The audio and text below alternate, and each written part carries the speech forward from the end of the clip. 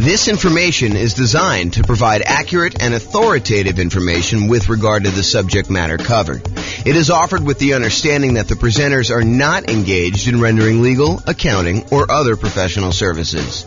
If legal advice or other expert advice is required, the services of a competent professional should be sought. Welcome to the Arlington Real Estate Investing and Real Estate Financial Planning Podcast.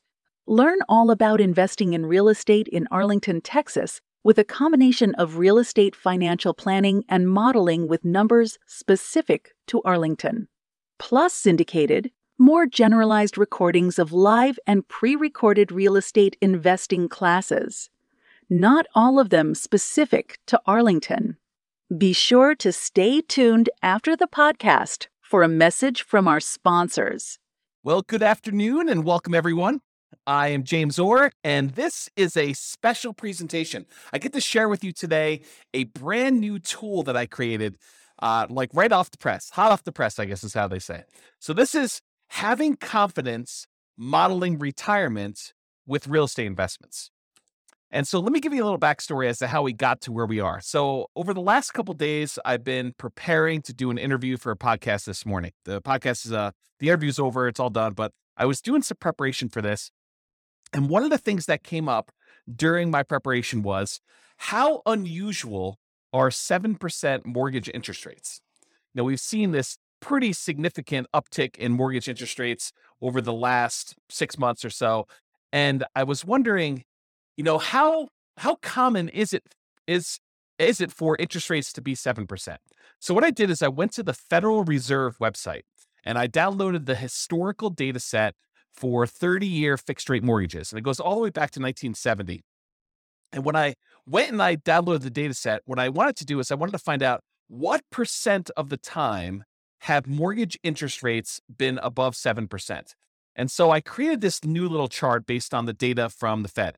And so this is being recorded in October of 2022, October 13th, 2022. And this is the table showing the data going back to that time. So this is the way to read this table. So if you say to me, hey, look, what percentage of the time have mortgage interest rates been above 7%? I can go look this up and I could say, oh, it's been 56.7% of the time. So a little bit more than half the time, our rates have been above 7%, 30-year fixed rate mortgages. And if you said to me, James, how much time have interest rates been above 6%? I could tell you it's 68.1% of the time. So almost 70% of the time, rates were higher than 6%. Another way of saying this is rates were less than 6% only about 32% of the time. Okay. So I started thinking about this and I started wondering, this is almost like a measure of confidence in the interest rate that we use for assumptions. Now, when you're analyzing a deal to buy right now, if you're going to go download the world's greatest real estate deal analysis spreadsheet and you're going to go analyze a property you're considering buying in the next 30, 60, 90 days, this is not what I'm talking about now. This is not, you don't use this new tool that I created in order to figure out how confident you are in the interest rate for doing that. That's not what this is for. If you're going to go buy a property 30, 60, 90 days in the future, you just download the spreadsheet, you call up your lender on the phone, you say, hey, lender, here's my credit score. They may want to pull your credit. They may want to check your employment history. They may want to get you qualified. And then you tell them what loan program you're trying to do. I'm doing 5% down as a nomad. I'm doing 3.5% down FHA. I'm doing, 20% down as an investor. I'm doing 25% down as an investor because I want a little bit better rate. Whatever it is you tell them you're doing, they're going to come back to you and say, okay, based on your credit score, what the rates are today, I think you'll be able to get a blank, whatever the interest rate they tell you is. Right now it's probably in the 7% range based on what you're doing. So they'll go and they'll use that. And then when you do your deal analysis, you use that mortgage interest rate in your deal analysis spreadsheet. Now, is it possible that between when you get your initial quote for the interest rate and when you go to lock your rate because you finally do find a property and you're ready to go under contract, and you're about to buy the property, all that stuff, is it possible that rates can change? Yes, but it's not very likely. So typically rates don't move that much over the course of 30, 60, 90 days. They can move very quickly, but most of the time you're going to be relatively close within that range of things. So when you're analyzing a deal to buy right now, we're not using what I'm about to tell you about. However, what if you're saying to yourself, I want to go buy a property this year and a property next year and a property next year, next year, and I'm going to buy 10 properties over 10 years. Like maybe like you're doing Nomad, right? You're going to do the Nomad investing strategy and you're going to buy a property every year for the next 10 years until you acquire 10 rental properties. Well, what mortgage interest rate should you use for that? Right? It's a hard question, right? You don't use the interest rates that's today because we know that rates today are not going to be what they are going to be next year or the year after that or the year after that. So if you're in a really low interest rate environment, it's 2, 3, 4%, and you think to yourself, I'm going to use that, that's a risky assumption that, I'm going to be buying these properties. They're going to be 3% more expensive or 5% more expensive, whatever you think the appreciation rate is and the rent appreciation, you're going to use that. And you're thinking to yourself, okay, I'm going to buy a property. What's the one I'm going to buy next year? What does that look like? And what's the mortgage interest rate I might get on that particular property next year? And the question then becomes, what rate do you use a year out, 2 years out, 3 years out? And how risky is that assumption? So that's what I've been thinking about. So, if I'm recording, the other thing is, let's say I'm recording a podcast episode for you and I'm telling you about a particular strategy someone's using. I'm saying, okay, this person's going to buy a rental property every year, or as soon as they save up enough down payment, they're going to buy their next one. Save up the next down payment, they're going to buy their next one. And I'm using an interest rate of 4.5% for that. Or let's say I'm using 7%. Let's say I use the interest rate from today. How confident should you and I be in my story that these are going to be numbers that are achievable, that the rates are not going to be higher than that? And if they're better than that, that's great. It works out a little bit better in most cases, almost all cases. If the interest rate's lower, then it works out even better. But if the rates are higher, that's problematic for our assumptions, right? That's saying that I'm not very confident in that model. I'm kind of thinking, if I use 4%, that's not likely going to be there next year or the year after that, especially since interest rates now are 7%. So the question then becomes, how confident am I in that particular interest rate risk? So what I did is I created a brand new tool, and it's based on that data I got from the Federal Reserve website. When I downloaded it all, I kind of did some data analysis, not really a lot of data analysis. I just went and I did some calculations on it. And I came up with this new thing. It's called the Mortgage Interest Rate Confidence Meter. And what it tells you is it's super simple, super, super simple. You just put in the interest rate you're thinking about using when you're planning on buying your properties in the future, not the ones for buying like right now. That's, you just call up your lender, you get the rate. But if you're thinking, okay, I'm going to be buying properties over the next 10 years, what rate should I use for determining what my assumption should be? Or if I tell you a story about someone buying properties over a period of time, or I show you some calculations and I give you the interest rate, you could go plug that interest rate that I used into this, and it will tell you how confident you should be that that is a reasonable rate to use. Okay. So what I did is I created this brand new spreadsheet. It's called the Mortgage Interest Rate Confidence Meter.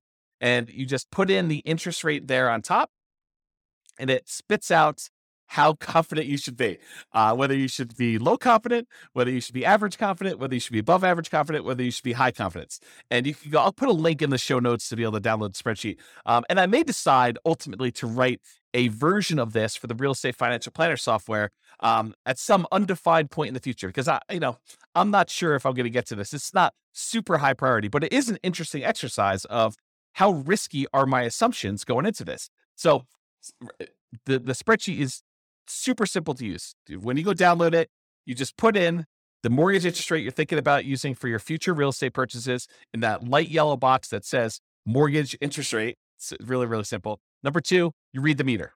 So that's it. You just look at the meter. It tells you like how confident you should be in that particular number. And what it's really doing is it's looking at the historical data, and it's telling you what percentage of the time interest rates were that or better. So if you have an interest rates where, you put in 10%, it'll tell you what percentage of the time interest rates were better than 10%.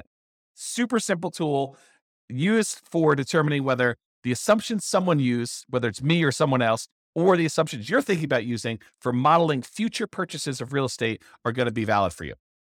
Now, I'll end with this one thought. So I want to try to keep these relatively short. I'll end with this one thought. This concept of like confidence applies to more things than just mortgage interest rate.